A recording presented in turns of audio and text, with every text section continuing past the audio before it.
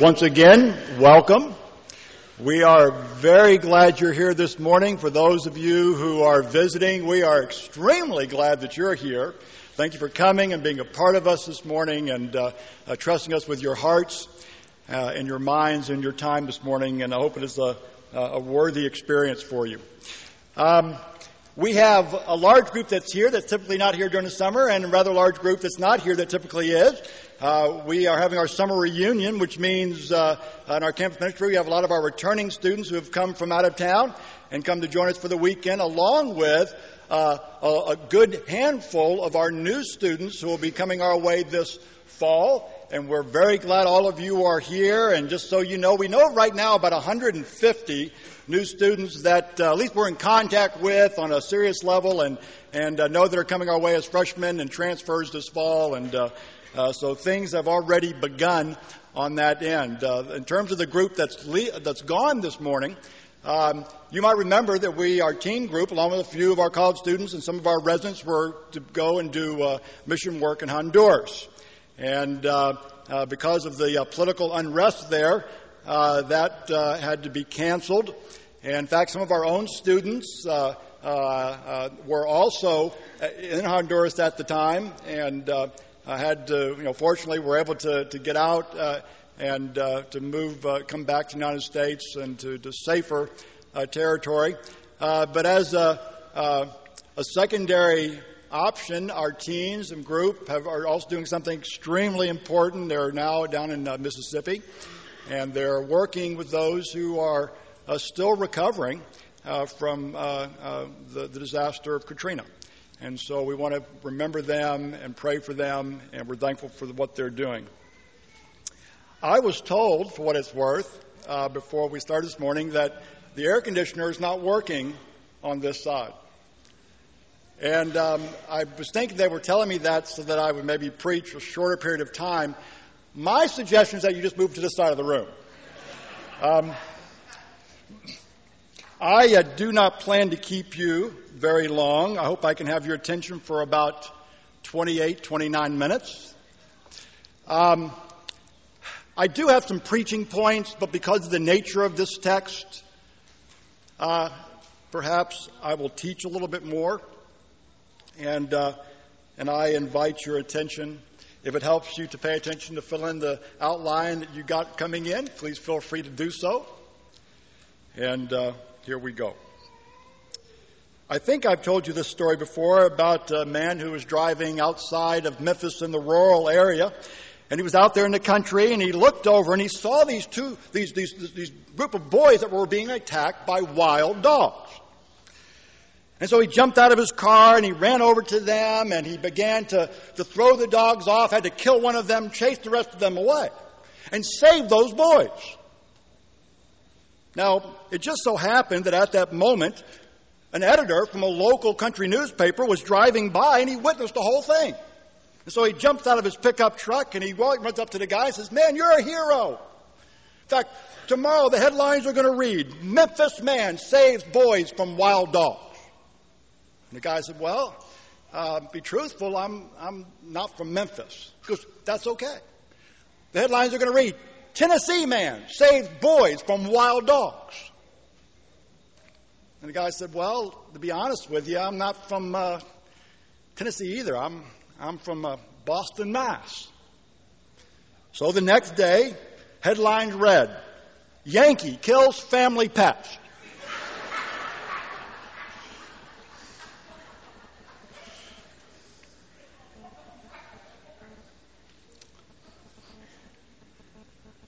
We all know that prejudice, discrimination can be found in every walk of life. And now James is going to face us with this problem as it enters into church. And as we've come to expect from James, he is kind of blunt, isn't he? And he's not being insensitive and he's not being harsh, but we know that James is just not concerned with political correctness. He is concerned that Christians are genuine. And you see, if we want to call ourselves Christians, in James' mind, then our lives need to display the effects of what we say we believe. And so there in the top of your outline, right there, mere profession of faith isn't enough to claim membership. Faith is about the transformation of the inner life. And that inner life, you see, has got to make its way and be taken to the streets, as we've been saying out of this series on James. Of course, the irony here is, not only is it out there in the streets, but the problem is inside the confines of the building, if you will, metaphorically. And if that's the case, then Christianity is suspect, isn't it? Well, listen to James. We pick up in verse 1 of chapter 2. Listen carefully. My brothers, as believers in the glorious Lord Jesus Christ, don't show favoritism. Suppose a man comes into your meeting wearing a gold ring, fine clothes,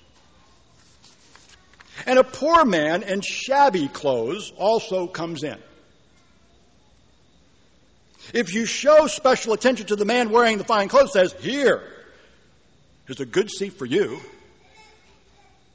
but say to the poor man, "Stand over there," or "Come over here and sit on the floor by my feet," have you not discriminated among yourselves and become judges with evil thoughts? Listen, my dear brothers, has God not chosen those who are poor in the eyes of the world to be rich in faith and to inherit the kingdom He promised to those who love Him? But you have insulted the poor. Is it not the rich who are exploiting you? Is it not the rich, the ones who are dragging you into court? Isn't the rich the ones who are slandering the noble name of the one to whom we belong? No. It's easy enough to connect the dots between, the pews and poverty and prejudice. But I want to kind of fill in the gap because there are some unique things that took place in James's day in the culture that he lived in. As you look at the Roman Empire, and they're also in the confines, in the microcosm of Palestine. So let me just make just a few points just to kind of accentuate this. First of all, in the Roman Empire, let me kind of talk about this social structure and pyramid as we talk. Only about 8% actually had wealth. And you might add an additional 2% that were considered to be those who were able to gain wealth, leaving a massive 90% who actually lived at or below what we would call the poverty line. Now think about that for just a few moments. As you can see, the social economic pyramid was very steep and then fans out at the bottom. In other words, there was virtually no middle class. And social climbing was virtually impossible. It was a very rigid social structure, and they were to know where they belonged. Second, because all but the wealthy made their clothes at home, one of the clear social markers that distinguished the rich from the poor was what? What they wore. It was very obvious, thus James's comments. Thirdly, unlike our culture, and by the way, the issue of clothing is rather ambivalent in our culture, isn't it? Unlike our culture, wealth did not guarantee status. In that day, if you wanted to be recognized, which was very competitive, by the way, because there was only a few positions of status in that culture, and there was this, like today, an insatiable desire for power and recognition. So how did you get it? You had to pay for it. If you were willing to spend your money in that particular city you lived in or in that particular town for the buildings and put your plaque on there and the roads and that kind of thing, or pay for political campaigns, if you did that, then extravagant public displays of flattery were just lavished on you. But again, it was extremely competitive. And even in Judaism, it was customary at the synagogues, next slide, there we go, to give the seats of honor to those who, in a way, deserved it. And by the way, the seats of honor were those who sat closest to the sacred scrolls, just so you know. Now, I guess at first it began innocently enough as simply a show of respect for those who were leaders. But it did not take long to move from that point to literally becoming a system that played out the same social structure of status and power. The closer you sat to the scrolls, the bigger you were in the kingdom of God. And so, as you can see, it was this kind of prevailing social norm that made its way into the church. And what was happening in the church is that some of these Christians apparently were just blissfully unaware of this. And others might have seen the problem, but they were thinking to themselves, this is no big deal. After all, this is just the way it is. Isn't this how we were raised? But James thinks there's more to this than first meets the eye. In this structure that they say of honor and shame. Very few had honor. Most everyone sat in the positions of shame. So there, what James has to say is very simple and straightforward. You could probably stop the sermon here, and I'm not going to because I want you to hear the rest of what he has to say. But notice on your outlines, spirituality and partiality are irreconcilable. Now he's going to play that out. Now, what does James mean when he uses the word favoritism? I mean, after all, let's be honest, it sounds rather non-threatening, doesn't it? Favoritism, somewhat innocuous. Well, there's a lot of ways we can define that, but let me just put it in what I hope is good street language. It is the sin of judging differences in others that make no difference to God. It is the sin of judging differences in others that make no difference to God. Now, of course, there are all sorts of social markers that we use even today, and you can list them too, can't you? Race, gender, age, education, economic and social status. Now, understand that James doesn't criticize, you notice, he doesn't criticize the wealthy visitor for being rich. What he does is scold the church for showing preferential treatment to the rich because he was rich.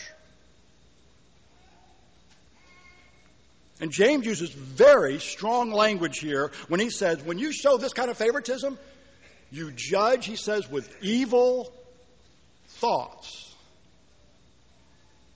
So no matter what you call it, favoritism, discrimination, bigotry, prejudice, partiality,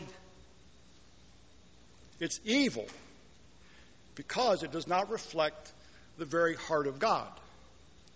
You see, this word favoritism is used throughout the New Testament. And in all occasions but this one example in James, it is used to describe God himself. That is, we're told over and over again, whether it's in the context of a master to a slave or to a Jew in relationship to a Gentile, we're told that God himself does not show favoritism. So you see, in the first century, interestingly enough, the church was absolutely the only place you could go where distinctions of age and race and gender did not determine the value of a person. Think about that. In fact, it was the only social setting where you could actually find the master sitting right next to his slave, and they were equals. In fact, the slave might even be the spiritual leader of the master with whom he sat with.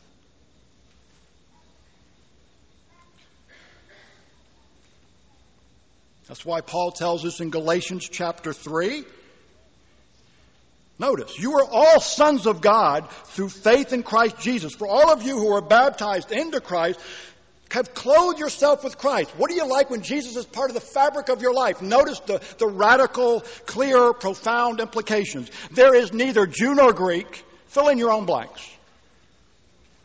There is neither slave nor free, male nor female.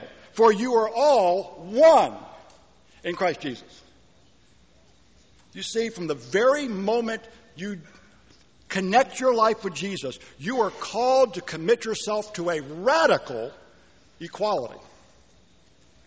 Now, the question is, why is it so important for the church to reflect this radical equality? And that's where we're going to go, and that's where James wants to kind of play out for us, to capture our minds and our hearts with this.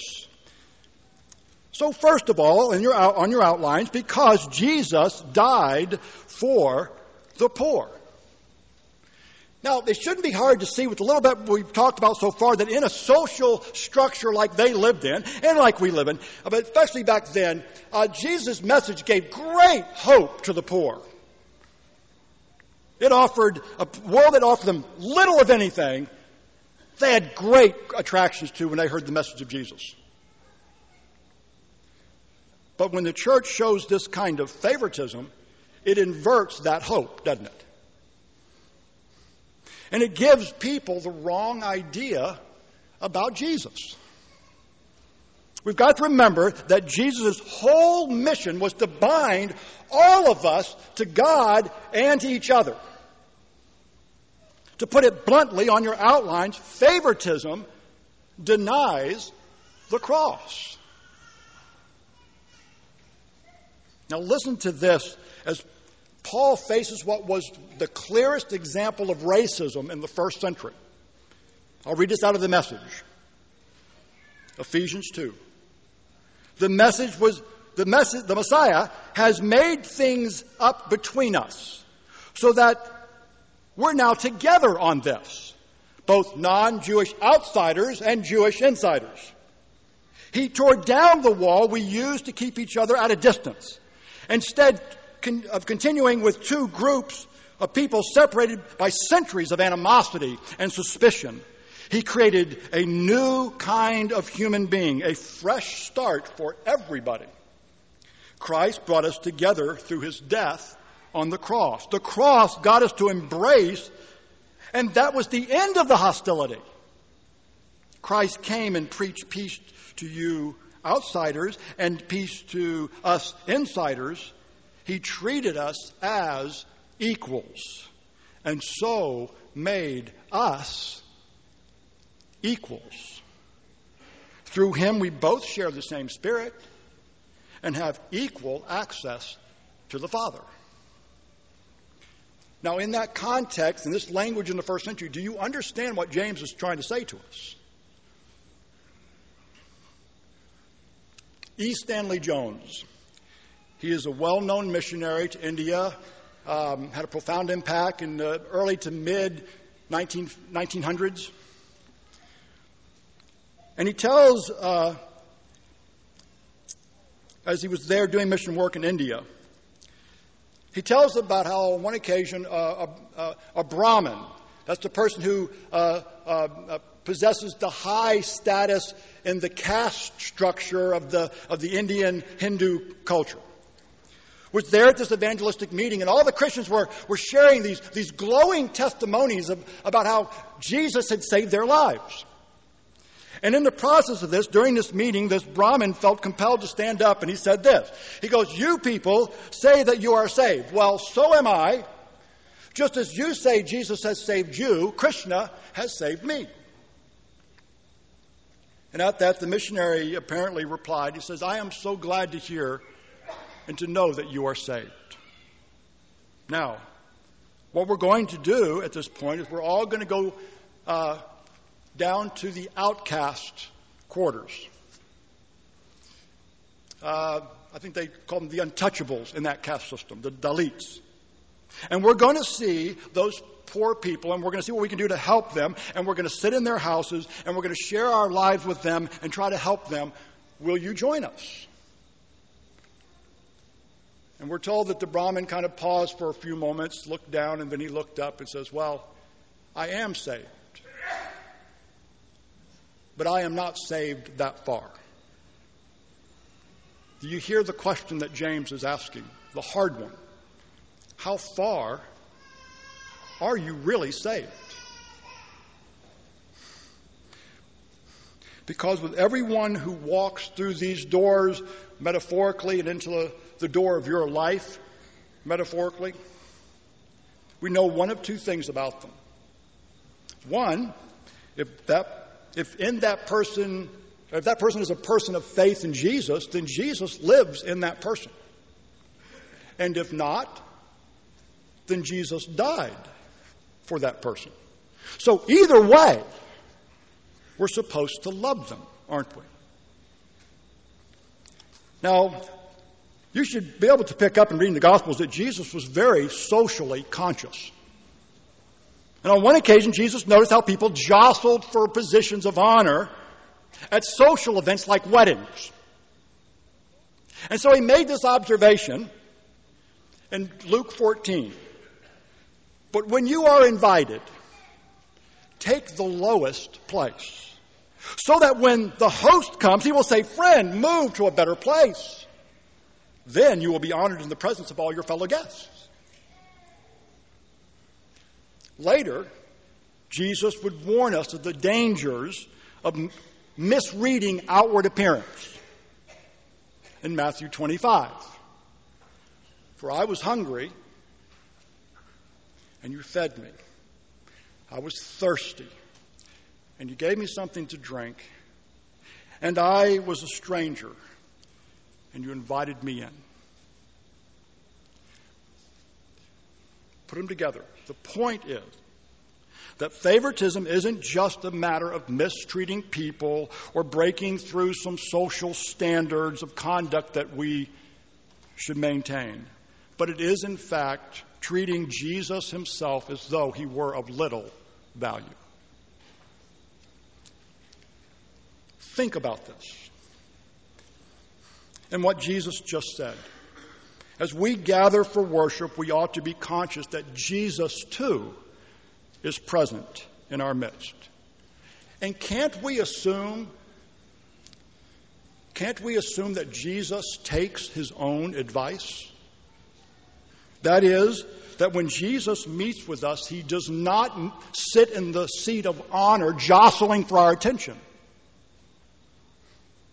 But rather, Jesus actually takes the place of humility amongst us, waiting to be identified and recognized as Lord. And so when we neglect and ignore the poor in our midst, we also neglect and ignore Jesus himself.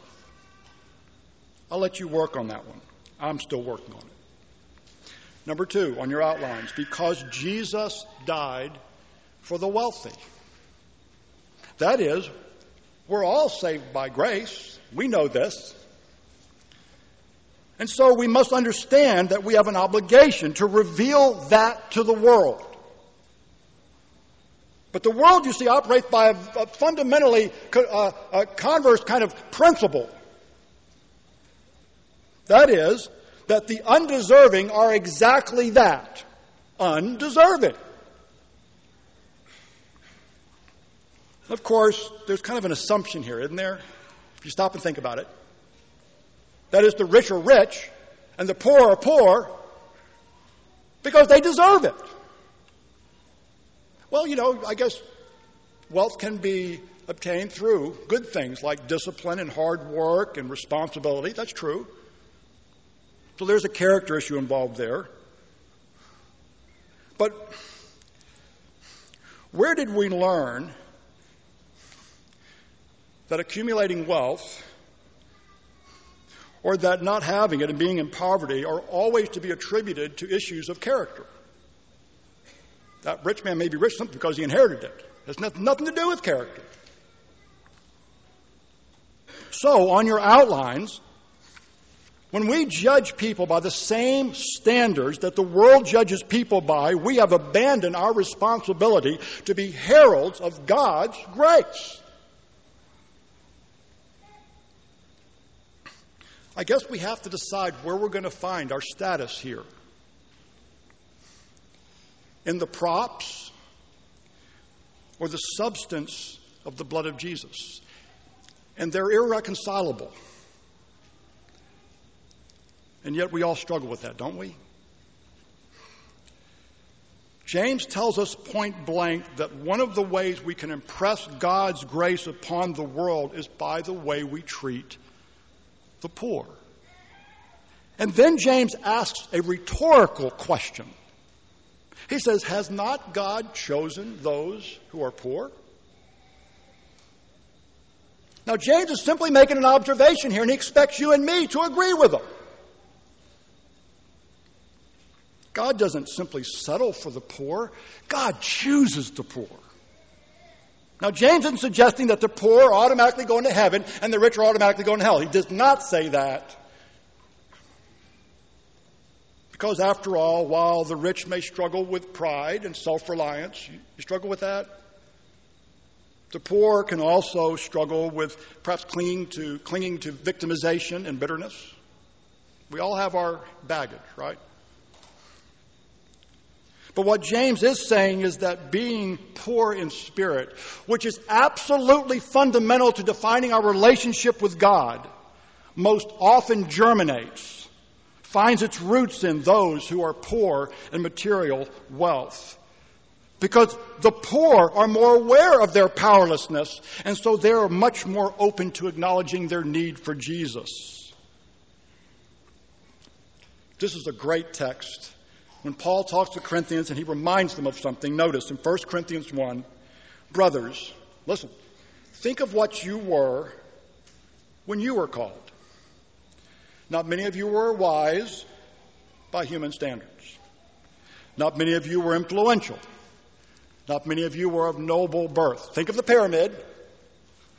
And by the way, it's estimated, I've heard estimations of 2/3 of the first century church was made up of those who were slaves. But God chose the foolish things of this world to shame the wise. And God chose the weak things of this world to shame that which is strong. And God chose the lowly things of this world and the despised things of this world. By the way, a little caveat. I think it was Cicero, although I'm not. But a person was making a railing judgment against the church, and he compared you and me, being believers in Jesus, as being like a group of worms wallowing around in the mud. And his point was, man, that group of people will accept anybody into their midst. And of course, what was the railing judgment was really the church's glory, if you're hearing this. He chose the things which are not to nullify the things that are. Now, here's the reason why God chooses the poor, so that no one will boast before him.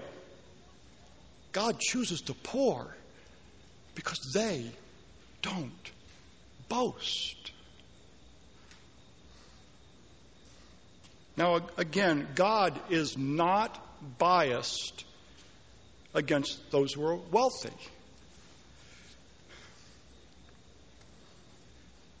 And so the Christian answer is not reverse discrimination. Because whether we have plenty or we have poverty, God is passionate about every single person. But what we're reminded of here in this text is that most of us here are going to be saved by the letter M. Because I guess by global standards, all of us are wealthy. And you may ask, how is it that we are going to be saved by the letter M? Well, God didn't call any who were wealthy. He said he just didn't call many that were wealthy. So the letter M is going to save most, if not all of us. And then he adds a parenthetical. James asks a series of questions. And in essence, he says, by the way, stop and think about this for a moment. Think of what your social experience is. Who, after all, is giving us Christians all this trouble anyway? It's not the poor who are legally persecuting you. It's not the poor who are hassling you. In a way, you can look at our world. You don't have to go too far. It's not the poor who are trying to kick God out of our culture. And I don't want to trivialize this, but those little vestiges like, kicking out the nativity scenes and Ten Commandments out of public spaces. By the way, we Christians can survive that if that's what happens. It's removing the word God from our coins or removing God from our pledge. I'd rather keep it in there because it's true. But you know something? The ones that are promoting that are not the poor. It's the social elite that are championing those causes. Well, it's the poor who are more likely to embrace God because they know they need God. And so the twisted irony that faces all of us here is why we are mimicking, remember back that's what they were doing in that church, mimicking our culture in favor of the rich. Why do that when they're the very class of people who seek to do the church harm? And if you struggle with that, you've got to take it up with God. Number 3, and finally, because Jesus died to invoke the royal law. Now listen to the remainder of our text, picking up in verse 8. If you really keep the royal law, by the way, it's royal because it reigns over all the others. If you really keep the royal law found in Scripture, love your neighbor as yourself, you are doing right. But if you show favoritism, prejudice, discrimination, bigotry, you sin and are convicted by the law as a law breaker. For whoever keeps the whole law and yet stumbles at just one point is guilty of breaking all of it. Do you see where he's going with this? For he who said, do not commit adultery, also said, do not murder. And if you do not commit adultery, but you do commit murder, you have become a lawbreaker. Speak and act as those who are going to be judged by the law that gives freedom. Because judgment without mercy will be shown to anyone who has not been merciful. Mercy triumphs over judgment. You see, we are all vulnerable to thinking that the issues of bigotry and prejudice and the things it spawns like hate language and oppression, that it's just no big deal. And we end up kind of trivializing what God wants from us. And so James reminds us that God sees our responses holistically. That is, on your outlines, when we don't love all the poor, rich and poor alike, we invalidate all our attempts at following God's standards. Now, James isn't trying to create a pecking order of lesser sins and greater sins. That's not his point. But he is trying to point out the overall effect that any sin has to our relationship with reflecting the heart of God. Let me illustrate it this way. It would be like someone throwing a rock through a pane of glass. And when that glass shattered, you wouldn't say, well, he broke part of the window, where the rock hit. No, the person would say, he broke the window, right? In other words, you don't break God's law a little bit. Specifically here, James is telling us that love is total. And so we as Christians can't go around kind of selectively choosing who we consider to be our neighbor. We're to treat all people, rich and poor, as we would want to be treated ourselves. Like the Apostle Paul says, the entire law is summed up in this one thing. Love your neighbor as yourself. And so, yes, again, it is a big deal. And then James ends by saying, but mercy triumphs over judgment. How we welcome others evidences the kind of welcome we can expect from God. Now, James isn't suggesting here that acting out of mercy kind of obligates God because mercy has kind of a purchasing power for redemption. That's not what he's saying. But what James is saying is that mercy demonstrates that we get it, that we actually understand and affirm what Jesus has actually done for us. After all, Jesus wasn't selective about whose sins he was going to pay for when he went to the cross, did he? The world is looking for evidence that God is merciful. But how can we give evidence that our hearts are literally the miracle work of God's grace when we will not extend that to others, the same kind of acceptance that we ourselves do not deserve, but yet we ask from God? So, it is this relationship that vindicates us, and it's this kind of love that actually will get the world's attention.